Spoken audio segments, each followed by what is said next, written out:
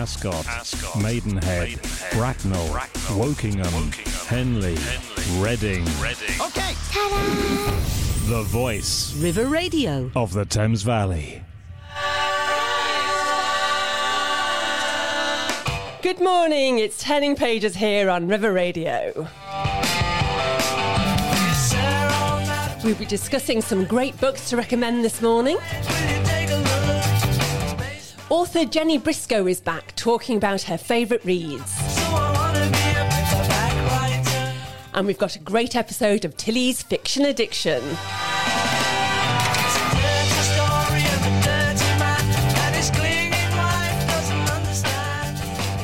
You're listening to Heather Adams and Julian Ashton on Turning Pages. Over the next hour, we'll be keeping you up to date with news from the world of books, new releases, bestsellers, and recommendations of some great books to read. Thank you for joining us today. As usual, it's a packed show. We've got local author J.M. Briscoe talking about how she got into writing fiction and the books that inspire her. Tilly Brogan will be joining us with her latest Tilly's Fiction Addiction, which today will be the hugely popular Song of Achilles even, by Madeline Miller. And Julia and I will be flying in luxury and talking about our favourite books that feature aeroplanes. And once again, we've been scouring the papers to spot interesting book news.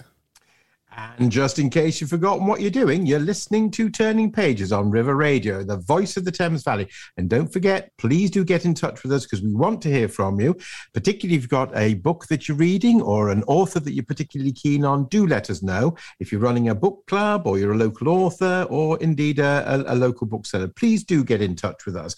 You can drop me a line on julian@river.radio and let me know any news and tidbits you've got, and we'll include them in future shows. Please do get in touch. Yes. So let's begin with our roundup of those interesting tidbits that we've spotted in the press about books. Now, we often talk about book prizes on this station, and my favourite book prize was shortlisted this week. And of course, it's a little less to do with the written word and actually more to do with the title of the book. They say it's all in the title. They do. So it's the Diagram Prize for the oddest book title of the year. And it's sponsored by the industry magazine, The Bookseller. And legend has it that the award was developed by two guys from Diagram Group, who were a publishing solutions company, as a way to avoid boredom at the annual Frankfurt Book Fair. Now, Julian, you've often been to the annual Frankfurt Book Fair. What's the level of boredom like?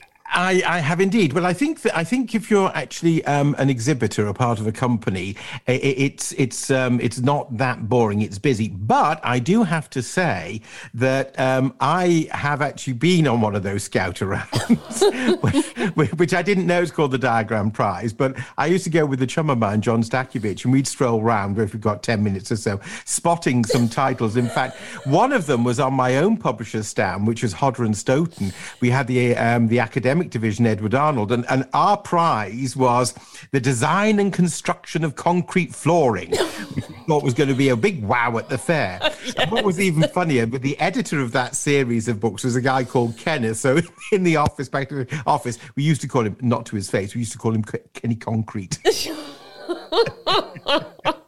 Well, Kenny Concrete in the world of academia actually has got a lot to answer for. He has indeed. Because most of the books have got an academic flair. So the very first winner was way back in 1978, and it was from the University of Tokyo Press. And the title was Proceedings of the Second International Workshop on Nude Mice. I'm not sure what a nude mouse is, mind you, but there you are.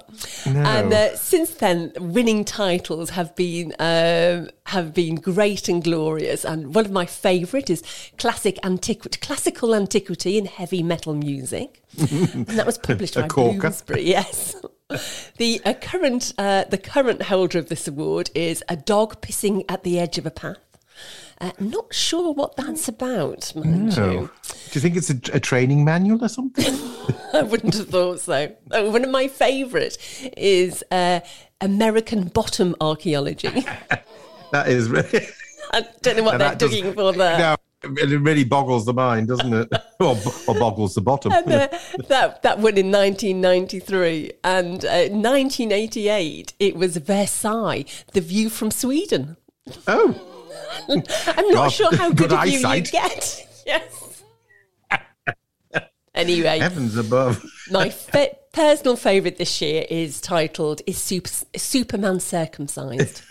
So we wait with bated breath to find out if that's the winner. And it's a really good book, actually. It looks at the Jewish influence on the DC superhero. So Oh, right. I'm sure it'll be good.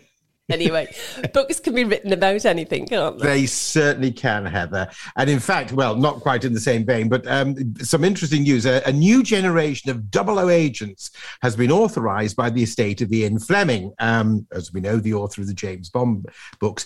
And a Bond aficionado and novelist, Kim Sherwood, has set to pen a new series of audacious, pacey and sexy spy stories. Great. Now, the author, yes, indeed. The author, Miss Sherwood, has said that James Bond had been one of her enduring loves of her life ever since she first saw Pierce Brosnan dive from the dam in GoldenEye.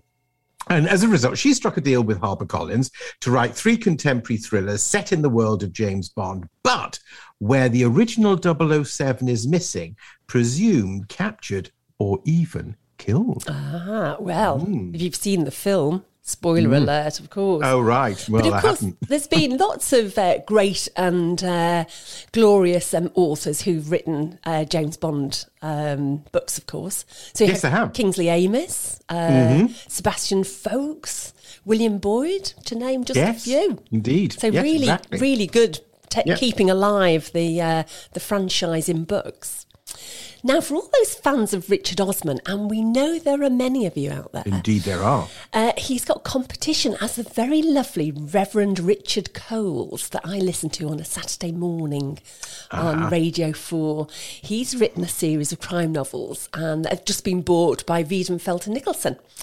So his very first one is Murder Before Evensong, which is a twisty whodunit murder in a church. Now, I'm sure they'll be delightful, but they won't be published until next June, so something to watch out for. Indeed, put a pencil note in your diaries to rush off to your local bookshop and Yes. orders. Now, there's the word of the year has been announced, and the Cambridge Dictionary has chosen or nominated perseverance, a word that captures up the will of people across the world to never give up despite the many challenges of COVID 2021. And in comparison, the Oxford English Dictionary has chosen vax as its choice for the word of the year. Do you know what the word of the year was last year? No, I can't recall. In fact, I don't know. No, it's pandemic. Oh, well, probably I could have had a stab at that. You really, could have had a stab at it. You probably could have guessed that. And finally, one of my favourite authors, Hunter Davies, has just published his 101st book, which is amazing. Good grief, that's quite a catalogue, isn't it? It is. Wow. I first read him when he wrote a book about walking along Hadrian's Wall, which is really delightful. He really is he is a good writer. And did he write a column? Was it in Punch or something? Yes, he did write a column. Yeah, he was really good. They were always entertaining. He's a good writer. He is a really lovely writer, and his latest book is called Heath, the life on a year in the life of Hampstead Heath. And very sweetly, every odd-numbered book that he does, and obviously 101st, so that's an odd-numbered book, the advance that he earns goes straight to a charity close to his heart. Oh, that's nice. Yeah, he's decided that his children doesn't need any of his inheritance. And so he's giving this, in this case, to a society that promotes local history and nature, which is rather lovely. Well, it is rather lovely, and I hope his children think it's lovely too. I'm sure they're very successful in their own right. I'm sure they are. This is River Radio, and you're listening to Turning Pages with Heather and Julian. Thank you for listening. Coming up, we're looking at the Song of Achilles in Tilly's Fiction Addiction. But first, I've been talking to the author J.M. Briscoe. Now, you might have remembered we discussed her fabulous new book, The Girl with the Green Eyes, previously. It's just been published by Bad Press Inc. and is a soft sci-fi thriller. And this time I caught up with Jenny to explore her reading habits and inspirations for the book. When did you realise you wanted to be a writer and in fact you could write as a job? Well, I suppose I've always been writing stories since I was a child. I mean, I used to love writing stories for English at school, and everyone else used to be like, oh no, not another story you have to write. And I was like, yes. But I think the first time I actually wrote a proper kind of novel, I say in inverted commas, was when I was about 12. It was an absolutely horrendous kind of story about twins, and very melodramatic. But that was the first time I wrote something kind of a bit longer that had a proper beginning, middle, end, and I actually finished it. And I just remember that sense of achievement, thinking, oh gosh, I've actually written a story, and I've sort of wrote a few since then. And then obviously I went to Royal Holloway, I did my English and Creative Writing BA. So getting in there is probably what made me realise that I could actually write properly. And then, yeah, I've sort of written on and off. I suppose it's when I went on maternity leave when my eldest was born. It was 8 years ago now. And that's when I finally sort of had the proper time to actually sit and write properly every day when I could. I've been very lucky in that I've sort of had the time, and my husband's been very supportive. And I've been able to sort of write since then. And then, the last few years has been when I've been really trying to kind of get something published. It was never really an issue finishing a long piece. It was sort of more, trying to get it out there, trying to get someone to kind of agree with me, I suppose. You often you get an awful lot of interested parties often when you're trying to push a novel out there, but it's very difficult to kind of make that step from interested to being as committed as you are to the story and where it might be placed. Yes. So the creative writing BA, how useful do you think that was? Really useful, I think. I mean, it was a long time ago now. It was 13 years ago that I graduated, but I still remember some really sort of core kind of elements of that. Yeah, and I think also what was really useful was that we used to have to read out our poems and our short stories and anything that, you could read out within a class setting. We'd all have to do that around a table and then would critique other people's work, which sounds quite kind of intimidating. But it was really useful because you pick up on things, or people pick up on things that you just don't see about your own work. So it was great. And it was also really good for confidence as well, because it really gives you the kind of, you have to have a thick skin, and you have to kind of believe that other people will see things that you won't see and encourage you when you might think that something's rubbish. So yeah, it was really useful. Are you in a writing group? Not at the moment, actually. No, I probably should look into that. I think that was something I was going to do. You were saying when we last chatted about your book that it evolved over quite a long period of time. So who had the most influence in changing? I don't know, really. I mean, I think I definitely gave a draft of the older version to my husband. And I remember him saying it seemed a little bit too complicated to be a children's book, which is what it was back then. And I don't know if I know my mum's read a lot of my earlier drafts. I don't know if I drafted this one, but she read a draft of a different young adult book I wrote. And she sort of said, I think you would work better as an adult writer rather than a young adult or children's writer. So I suppose it's been them really that's had the most influence as readers. And then as the writer, it's just been me. And I think it really helps to have a bit of distance. If you leave something alone for a year or two and come back to it, it's so much easier than looking at it every day, because you do forget elements and you come back to it and it's almost like reading it from having not read it at all. You're a different person, aren't you, in 2 years' time? Yeah, definitely. Fresh arm. So have you always been a reader? Yes, I've always been a reader. I've always loved books since I could read, I think. So what sort of authors do you reckon have influenced your writing? One author that sticks in my head is one that I've always loved is Philip Pullman. Yes, I actually remember reading his Dark Materials when I was about 11 or 12. I started them when I was about that age, which is obviously I think that's the intended age of readership. That's the age of the main character. And I remember just at that time, I just loved them for the sort of story, the adventure. You got this really kind of charismatic heroine and she does all these amazing things. So I sort of thought that was really good. And then I read it again a few years later as an older reader. And that's when I think I kind of really appreciated what he was trying to say about all these different, like, quite grown-up concepts. And that's also when I fell in love with the kind of mother-daughter dynamic. I think a lot of my inspiration has come from that trilogy in terms of the kind of mother-daughter dynamic you see in The Girl with the Green Eyes and the next two books. I think it's very important to have the kind of child character at that kind of coming of age time, and she sort of realizes that her mother is not maybe this, I don't know, this kind of be all and end all that she's always thought she is. Yeah, so definitely he's had a lot of influence on my writing. Really good choice there. So what are you reading at the moment? I've actually just finished reading Sister Song, which is by Lucy Holland. That's a release from this year. And actually, funnily enough, I went to university with Lucy. Oh, brilliant. Went to Royal Holloway with her. Yeah, so I'd sort of seen that, I'd follow her on Twitter and Facebook, and I've sort of seen that she had a book out this year and it was getting a lot of good attention. So I thought, I'll give that a whirl. And actually, it's absolutely brilliant. I can't praise it highly enough. It's a sort of historical fiction, but it's got a lot of fantasy woven in there. It's got a few other elements that just make it amazing. It's a really good book. Fantastic.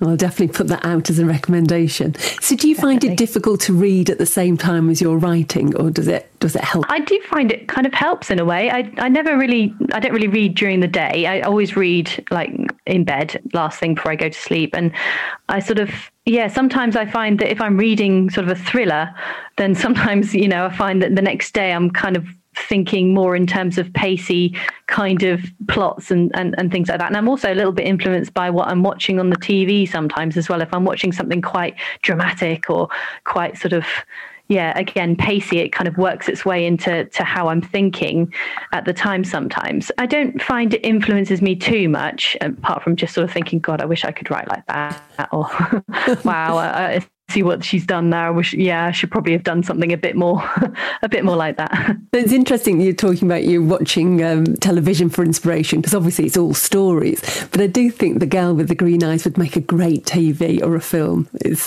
got that pace. I hope so. And I think there's so many amazing TV shows on at the moment, so many amazing networks putting out incredible content that I think, TV is the thing to aim for now, which is funny. 10 years ago, it would all have been about films and, making a blockbuster. But definitely, I'd love to see it on TV. Yeah, we'll have to see how we can make that happen.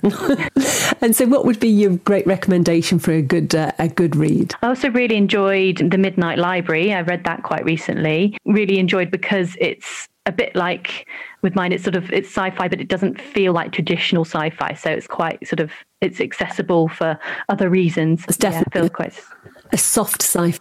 Yes, that's what I'm trying to say.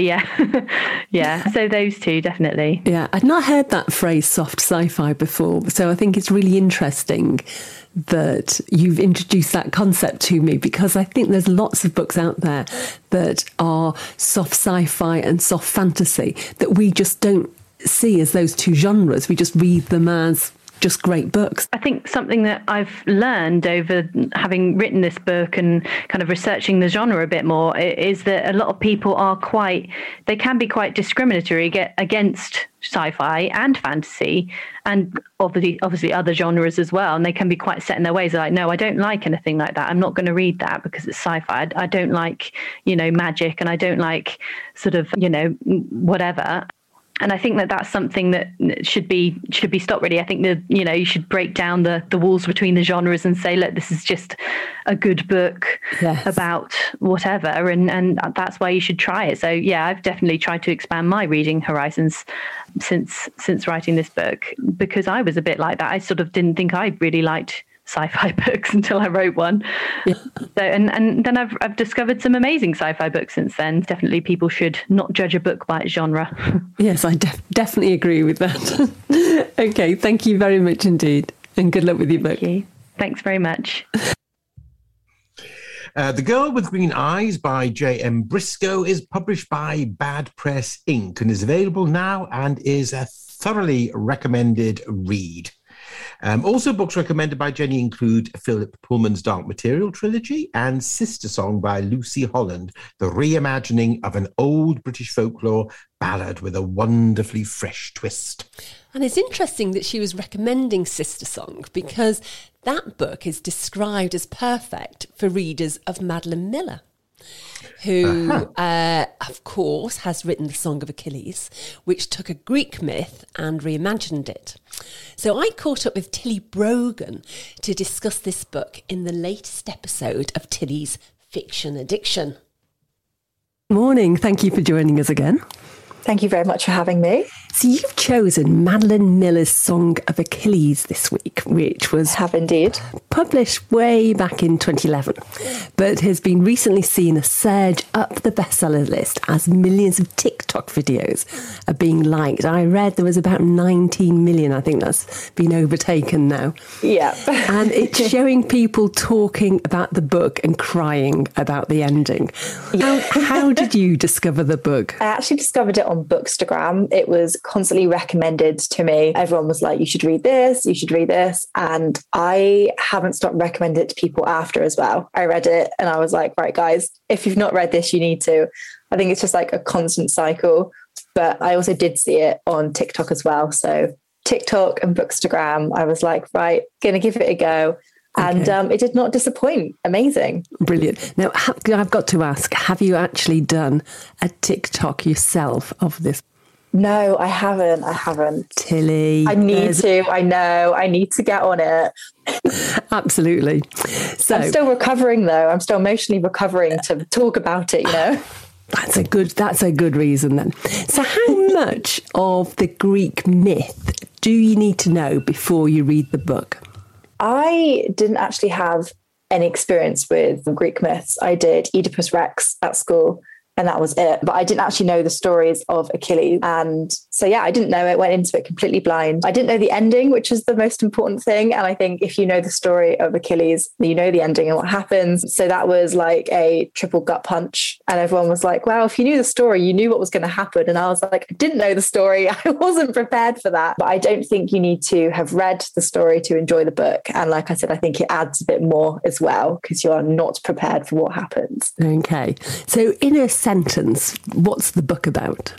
Oh, let's say a queer retelling of a classic Greek legend that is as beautifully written as it is heart-wrenchingly tragic.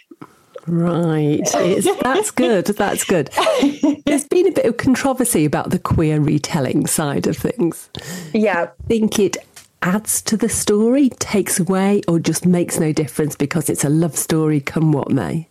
Well, from my perspective, I think when I read a book and it's based off a myth or based off reality, I will always go and do some research after, just because I'm an inquisitive person. And there's been lots of historians that did say that Achilles and Patroclus were lovers and were together.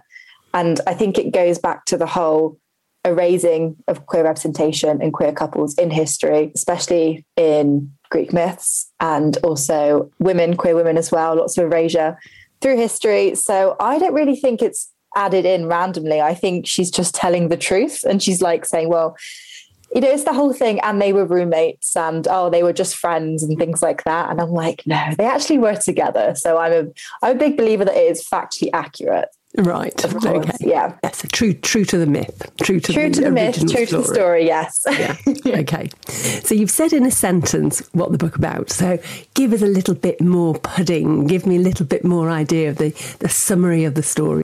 So it's an adaptation of Homer's Iliad, as told through the perspective of Patroclus. So it follows Patroclus and his relationship with Achilles from their initial meeting and then sort of through the Trojan War.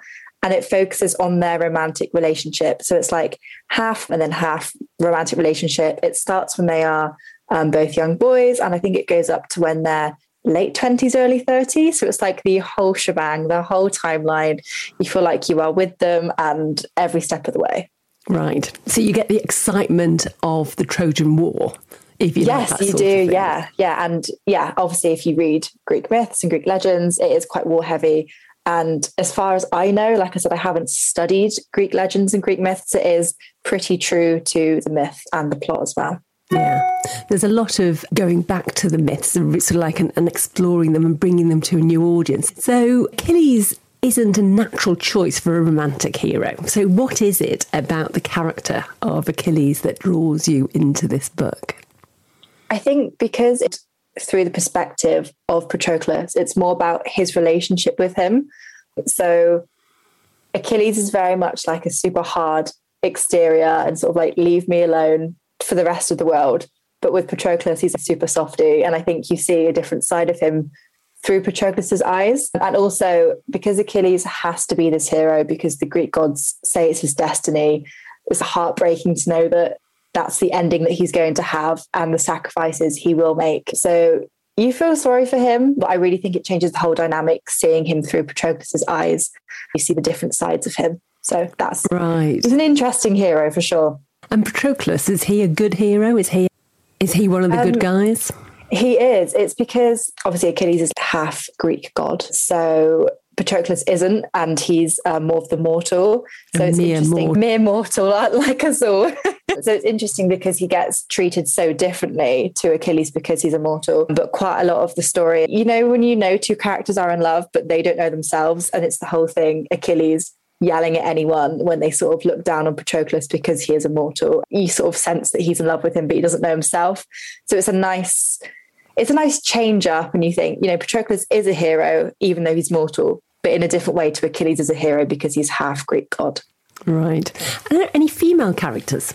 Any female standout characters? Yes. So Briseis is one of my favourite characters. So she comes in about halfway, maybe just a bit over.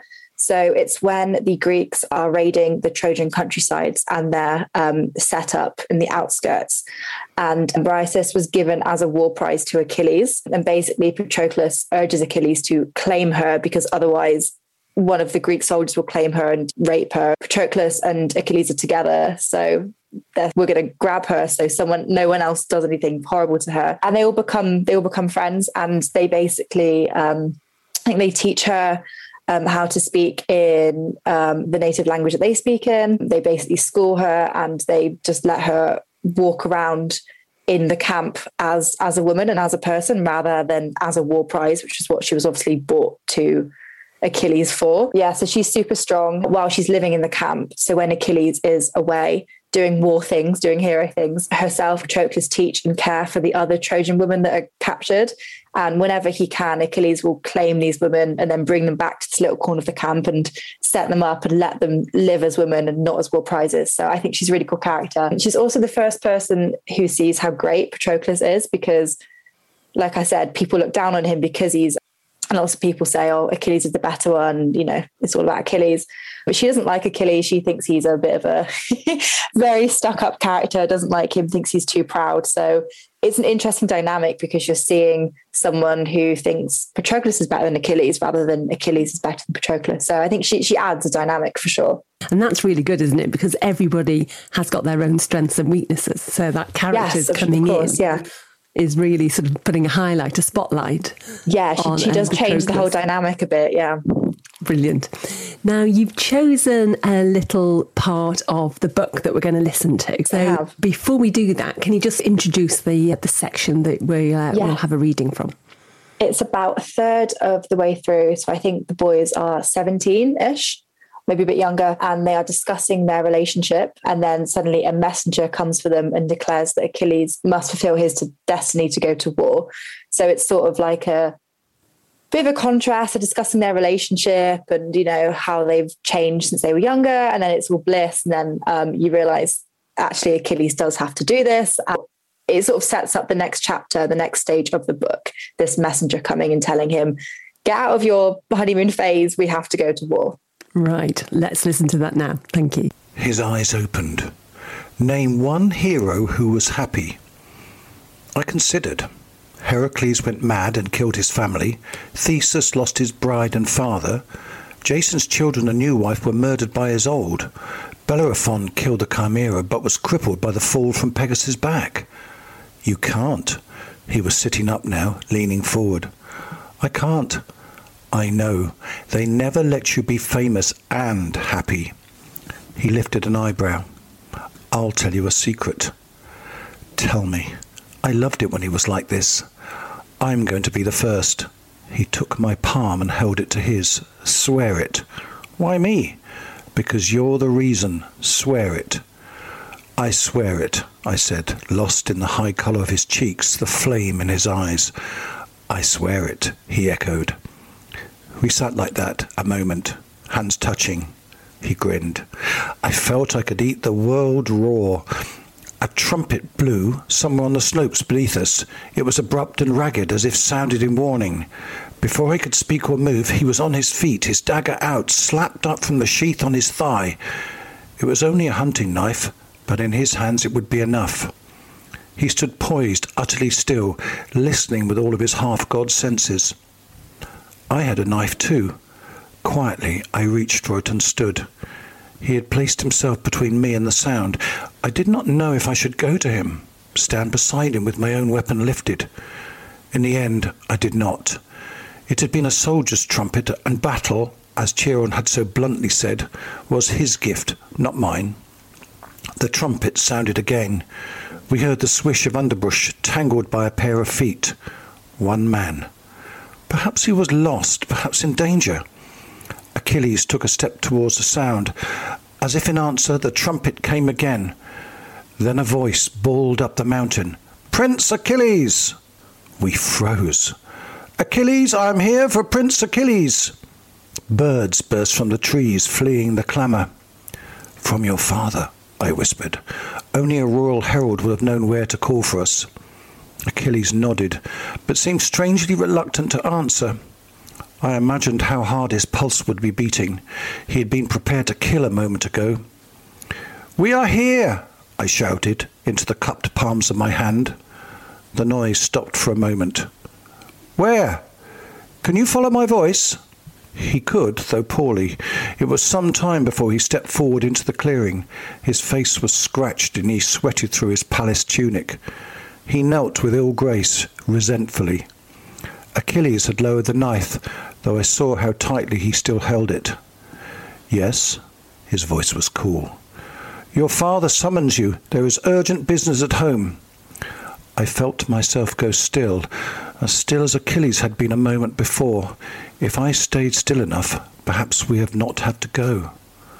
"What sort of business?" Achilles asked. The man had recovered himself somewhat. He remembered he was speaking to a prince.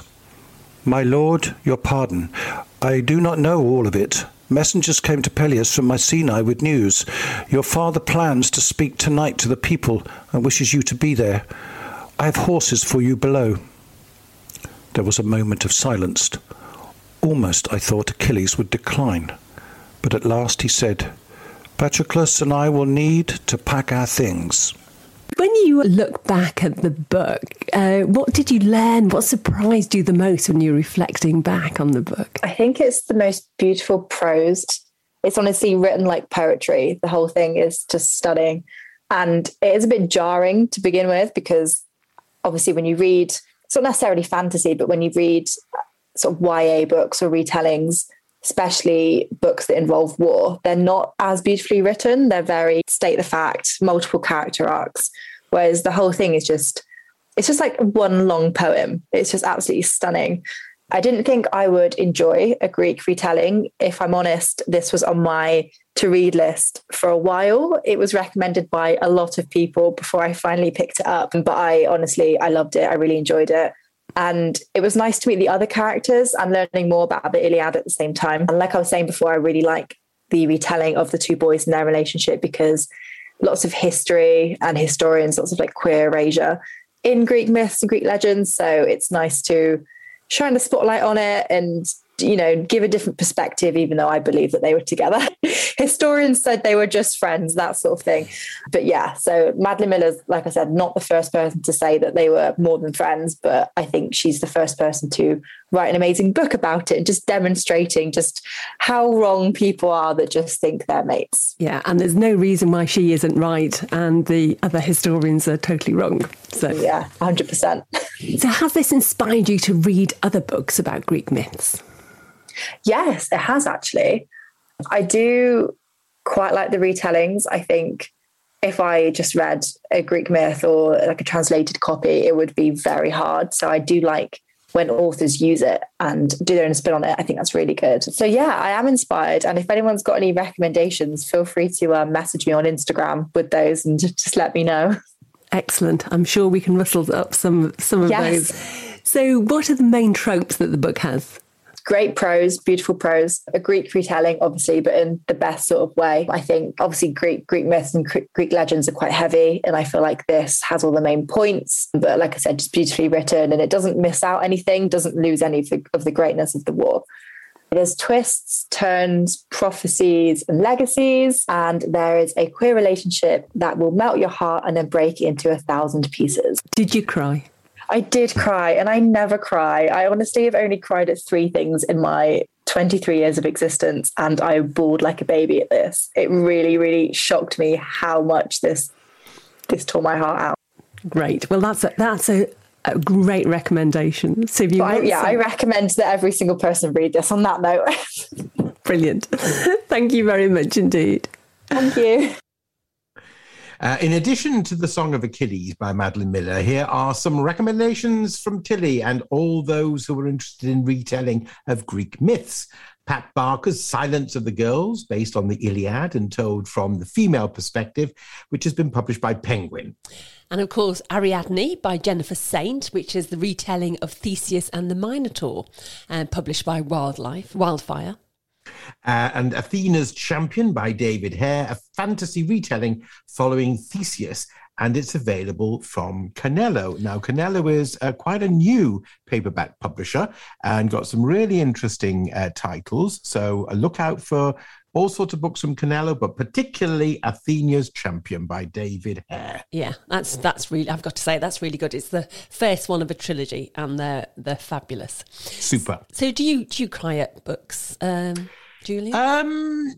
Now I'm trying to think. I cry in films, but I'm trying to think about. No, I think there are some times when you find a moving passage, but I can't think of anything particular at the moment. I was crying last night. I was reading Robert Galbraith's latest book, so that's obviously a crime book. Right. Troubled Blood. Well, I'm rereading Rumpel Returns, and there's nothing but giggles in that. No, that's true. There's not a lot to cry about over Rumpel. Really. But I couldn't believe it. I was like, oh, get me a tissue. Oh, no. Anyway, moving on. Yes, indeed. A plane is a fabulous setting for a novelist, and it seems especially a thriller novelist. It brings together a wide range of people in a potentially dangerous situation and ripe for exploitation by a writer who's looking to add some suspense into his novels. And there's also a potential for a wide spectrum of luxury and sophistication, from either drafty army planes to luxury private jets that we can only dream about. And Julian, I think you're going to start with a taste of luxury, aren't you?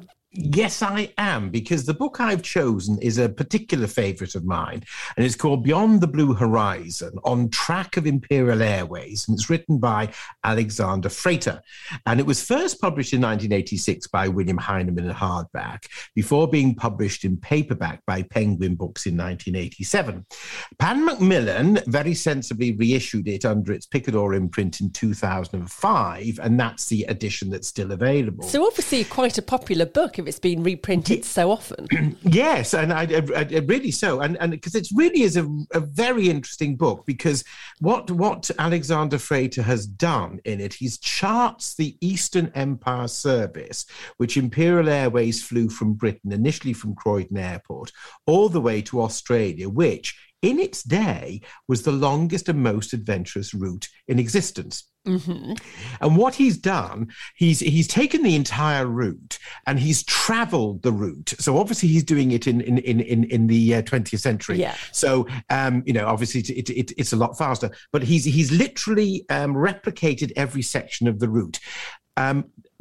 Most of the sections are covered by commercial flights at the moment, but where a flight is not available between 2 points, what the author has done, he's then recreated. He's then gone by land to that town or city, just to make the connection before doubling back to pick up a flight. Right. and goes on. And the route was developed over a 20-year period, which started in 1921 when the RAF ran a weekly mail service between Cairo and Baghdad. Imperial Airways took over the service in 1927, extending it to include Basra, and then started to add other destinations on the way. So, for example, they then extended the service to Karachi, which started in 1929. Now, unbelievably, well, not unbelievably, but that trip took 7 days to complete, London to Karachi. Now, partly because there was a bit of a complicated routing coming through Europe, because the passengers were first flown to Basel, where they then took a train to Genoa, and then a Calcutta flying boat service of Imperial Airways that took them to Alexandria. Then they had to get onto a train to go to Cairo to catch the Imperial Airways service to Karachi. Yeah. And then beyond after that. But what I love about the book is there's all sorts of interesting bits and pieces in there. And Alexander Frater points out that once the British passengers boarded their Imperial Airways flight in Cairo, they were confident in the knowledge that practically all the territory from Cairo to Sydney over which they flew was under British control. Oh, of course, yes. Yes. Now, the exception to that was Siam, which is now Thailand, and Batavia, which is now Indonesia. And the reason for that is the former Siam was never colonized by a Western power, and Batavia was under Dutch control. And it's a great book to read. It really is. I mean, the author describes how meals were served in the early days, and often the aircraft would land in a desert, right. And the stewards would then get tables and chairs out from the aircraft and place them out, tablecloths and everything else. And so there would only be not maybe a handful or fewer passengers, because obviously only the rich would fly, and they'd probably be senior civil servants mainly, and maybe their memsahbs as well. And they'd place it, and then they would proceed to serve them roast beef and Yorkshire pudding under the blazing sun. Oh my goodness! No, absolutely. But my favourite bit of the book describes the arrival of the magnificent Handley Page Hannibal class aircraft at the Mahatta Fort rest house in the Trucial state of Sharjah. Now, this magnificent rest house was built to accommodate the newly inaugurated London to Australia airmail service, which started on the 1st of October, 1932. Now, the rest house was built as a fort, an impressive square building, a huge building with 4 towers on each side. Yeah. The main feature were 2 massive doors that opened at the front of the fort, and the huge courtyard within, and then another set of doors at the other side. Yeah. And then on the side was accommodation. So what would happen was the aeroplane would land, and the doors would then be swung open, and the aircraft would be pushed into, this is a massive aircraft, will be pushed into the courtyard, and the gates were closed, and which I'll explain the reason why. So the doors were closed. The passengers would then disembark and spend the night in the rest house. They'd have their dinner, they'd have a lovely bed and the luxury of bathrooms. And then at 5 a.m, maybe earlier, they would be called up to re-embark for their next stage of the journey. Pardon me. The next set of doors would then be opened, and the mighty Hercules would be pushed out onto the airstrip, ready to continue its journey. Now, all of this was quite necessary, because the arrival and departure in the early days could be quite alarming, because the local Bedouin tribes used to come chasing after the aeroplane that was coming to land on their horses, shooting at it. So it was necessary to put the aircraft inside the fort at night, because otherwise they'd have the pot shots at it. Yeah. Anyway, Imperial Airways came up with a very good idea, and they said they decided that they found the nearest local Bedouin tribe, and they paid them to act as sort of policemen. So then they would chase off any other Bedouins who tried to take pot shots at the airplane as it came and went. Now, I believe the fort still exists. It's out in the desert in Sharjah, but I think it's abandoned. When I used to travel the Middle East, I kept promising myself that, I'd try and go out and find it, but I never did. That would have been fantastic. Absolutely amazing. I mean, that's really, it's incredible. Now, intermixed with the history of the Imperial Airways service, the author enlivens the book with characters he meets and sees, or in one case, he thinks he sees, which was Idi Amin in Cairo airport. And the reason why he thought he saw him was because everybody thought he was in exile somewhere, and they were talking about themselves as to if it was him. And then also thinking of stories such as the burning down of the famed Shepherd's Hotel in Cairo, where in fact the author does say, and that's the other thing he tries to do, he tries to stay in hotels that were available at the time. And Shepherd's Hotel in Cairo in its day was very, very famous, a bit like Raffles in Singapore. Yes. The current one is a shade of its former self. And the reason being is that it was burnt down by a mob who were agitating against the corrupt regime of King Farouk, who reportedly saw the city going up in flames from his terrace of his palace and then just returned to the dining table to finish his pudding. Oh dear. Like Nero fiddling whilst Rome burns. Yeah, absolutely. And I really, really can recommend the book, not only for the nostalgia of air travel in the 1920s and 30s, but also the geography, the history. I mean, he talks about the Trucial State, all sorts of things, and the fact that the Trucial States were in fact governed by the British government in India. So the currency was the rupee, the Indian rupee, throughout what we know as the Middle East, so Abu Dhabi, Dubai, and so forth. So things like that is really good. And the history.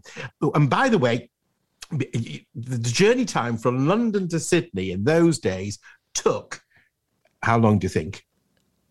I don't know. So 26 days. 26 days. A far cry nearly a from month. the 20s. Wow. Yeah. A far cry from the 26 or 27 hours that it takes to complete a London to Sydney run now. Oh, it'd be better to be 26 because then it sort of like connects. Well, exactly. Yeah, exactly. Yes. That's amazing. I think that's the sort of book you should have written. Yeah. Well, thank you. Yes, I suppose so. But Mr. Frater got there first. Yes. Dash. Might need a rewrite. Yeah, good idea. So as you've done a non-fiction book, I've thought, well, I've got to do a fiction book. And who better to pick than Agatha Christie? Now, I haven't picked Agatha Christie because I did want to talk about a modern book, but I can't resist just mentioning that Agatha Christie, did you know that she was a huge fan of air travel? She took her first flight when she was 21 in 1911. Gosh. And then did a grand tour, which incorporated Australia. And the Middle East and Canada. Well, I didn't know that. Yeah, South Africa. Yeah.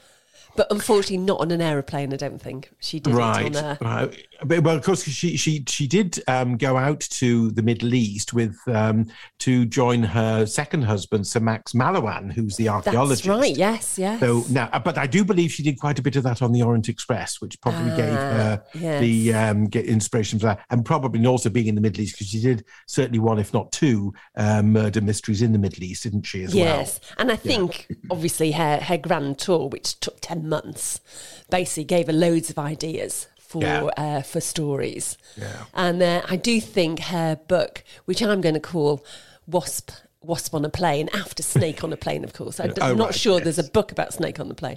But Agatha Christie didn't call it Wasp on a Plane. She called it Death in the Clouds.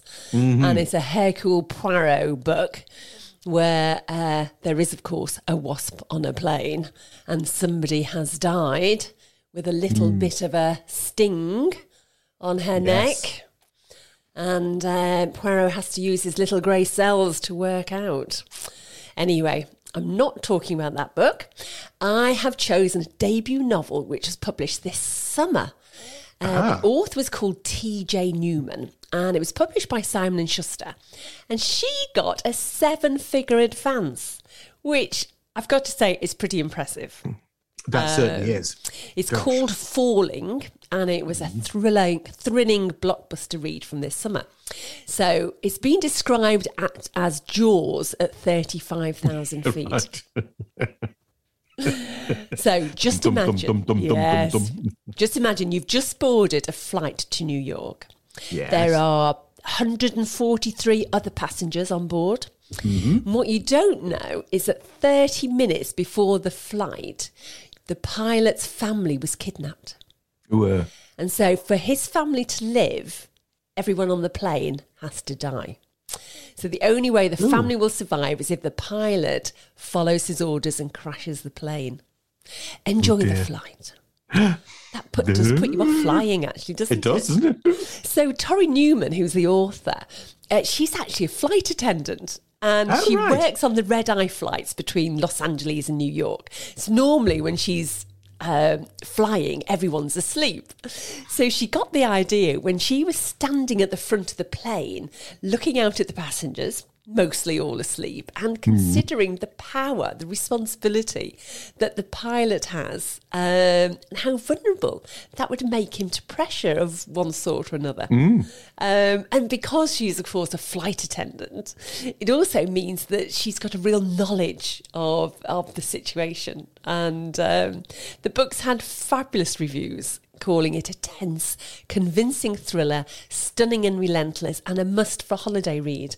Although if you've flown somewhere on holiday and then pick up this book, I'm not sure how you'd get home. No. And certainly, yes, certainly, or are you reading it on the way to your holiday? Yes. Yeah, it sounds it sounds brilliant premise, because yes, when you think about it. But anyway. I think those are the books best avoided to take on a plane with you, I think, really. Yes. That's for you a want British something holiday. soothing. Yes, definitely. Yes. Oh, well, we've got some other little bits and pieces, other books to do with planes. And of course, one character who springs to mind is the very, very famous Biggles. Oh, yes. Pardon me, yes. Have you ever read a Biggles book? I haven't, I must confess. And I'll tell you the reason. I did start when I was a boy, and I don't know why. Pardon me. Why I didn't pursue it, I'm not quite sure. Maybe there are other things that sort of took my attention. But they were written by, W.E. Johns, or William Earl Johns, Yes. as his full name is. And he was actually a First World War pilot. And he always wrote really under the pen name of Captain W.E. Johns. And of course, his main character is Biggles. I mean, in fact, he wrote over 160 books, but 100 of those were Biggles adventures. And the first one was The Camels Are Coming. Now, this is nothing to do with, I don't think to do with the desert and such. It's actually, it refers to the Sopwith Camel aircraft, which is a little biplane. And that was published in 1932, the first one.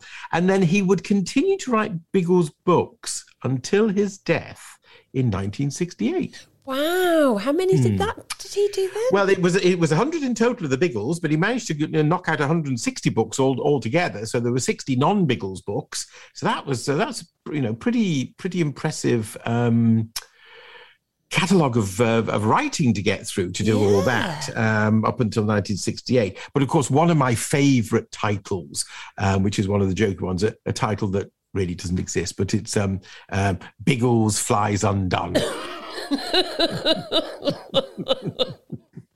No, I don't think that does. Some might have to think about that one, but but actually, I was reading that Biggles Johns he employed working class character as an equal member of the Biggles team, which was a bit sort of risque at the time. Yes. So that was Ginger, for any of your Biggles Ginger, of course, fans. Ginger, yes. Ginger Hebblethwaite, so Great Yorkshire name. Oh, in fact, he was Northumberland. He was a Northumberland minor stock, which is charming, actually. Yes, it is. Yes, Ginger, of course, Ginger. Forgot about Ginger. Yeah. So, and I've got another one, which is Chris Humphreys. Now, I've got to admit, he's a friend of mine. Oh, right, okay. But he has written a brilliant book called Chasing the Wind, which is about an aviatrix. Oh, yes. Very good. And there's the first scene is absolutely amazing because she runs off and steals a plane because she can. Yes. Because her father is based in New York, and he's involved in the stock market collapse in the 20s. Oh, right. Is obviously traumatic. And it's a really exciting scene, and she goes off and grabs a little biplane and starts getting involved in smugglers and things like that. Really exciting book. Yes. Chasing the Wind is great. was published a few years ago. Excellent. But we've got one more thing to add. Well, actually, we've got probably a couple. No, we haven't. It is one more thing. And it's actually The Crocodile Hunter by Gerald Seymour. And it's just been chosen as a paperback of the week and the Sunday Times. And the MI5 analyst Jonas Merrick is charged with spotting jihadis re-entering Britain and tracks one such fighter after he comes ashore in Kent in a boat full of migrants.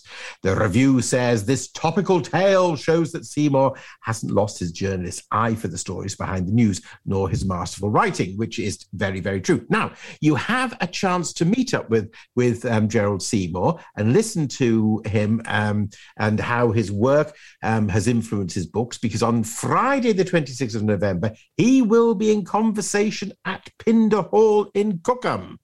There are a few tickets left, which you can purchase by visiting the website, which is, get your pencil ready and a piece of paper, www.cookhamfestival.co.uk. And I'm sure it's going to be an absolutely fantastic evening. Yes, it will be.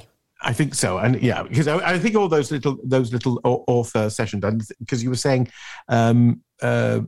last week or the week before, sorry, that you went to one. It was absolutely fantastic, wasn't it? With Nick Hornby. Yeah. With Nick Hornby, yes. And I think they're really well worth going, because I think they're always, because if it's in conversation, because I imagine that Mr. Seymour will be, I suppose, interviewed. He'll be interviewed, but also you can ask your own questions. Which is great, yes. So you can get the story behind the book, which I think adds a nice little twist. Yes, it does. Yeah. It does. And I was reading in the press this morning on a totally different front. That, do you remember there's a really cheesy Christmas song that comes out on a regular basis by Lad Babies about Greg's sausage rolls and things? No, I don't know that. I'm not going to sing it to you. It's terrible. I'm saying it's terrible. They do it for charity. It's a husband and wife team, and they rewrite famous songs. Right. I see. And they add sausage rolls and Greggs into it. And then they get dressed up, they video it. It's all the money they raise is for charity. So it's an absolutely fabulous reason to do it. And anyway, lo and behold, what popped into my email this morning was they've now written a book. So it's called Greg the Sausage Roll, Santa's Little Helper. Ah, excellent. So it's a Christmas book. It's published by Puffin. Oh, right. So gosh, a children's publisher. Absolutely, really big publisher behind it. And it's debuted in the UK official top 50 #1 spot. Super. Today. Excellent. And that'll be a charity thing as well.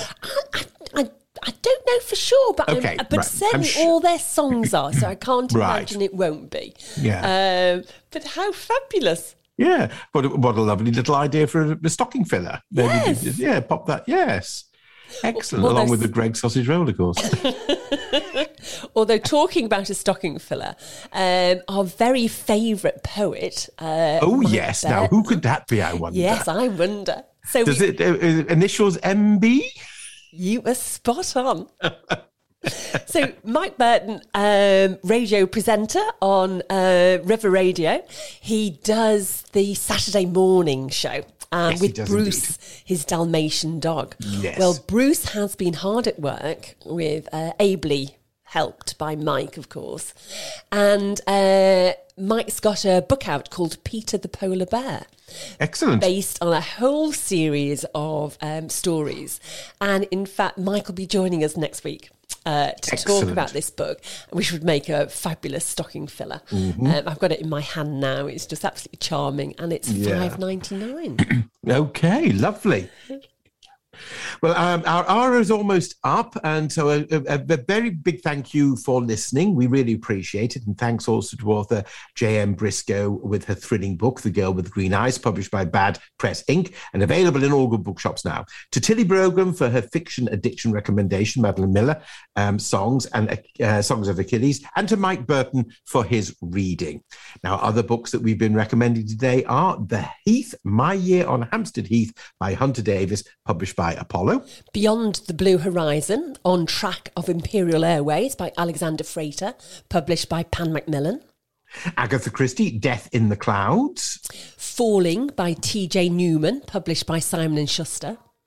And any of the Biggles books, you can choose any one of the 100 by Captain W.E. Johns and find out what Biggles and his chum Ginger are up to. You can't go wrong with any of them. Absolutely. You're listening to River Radio, the voice of the Thames Valley. And don't forget, we'd love to hear from you. So if you have any favourite authors you want to tell us about, any great book recommendations, if you run a local book club or are a local author, then just get in touch. So you can contact me on heather@river.radio with any of your book news.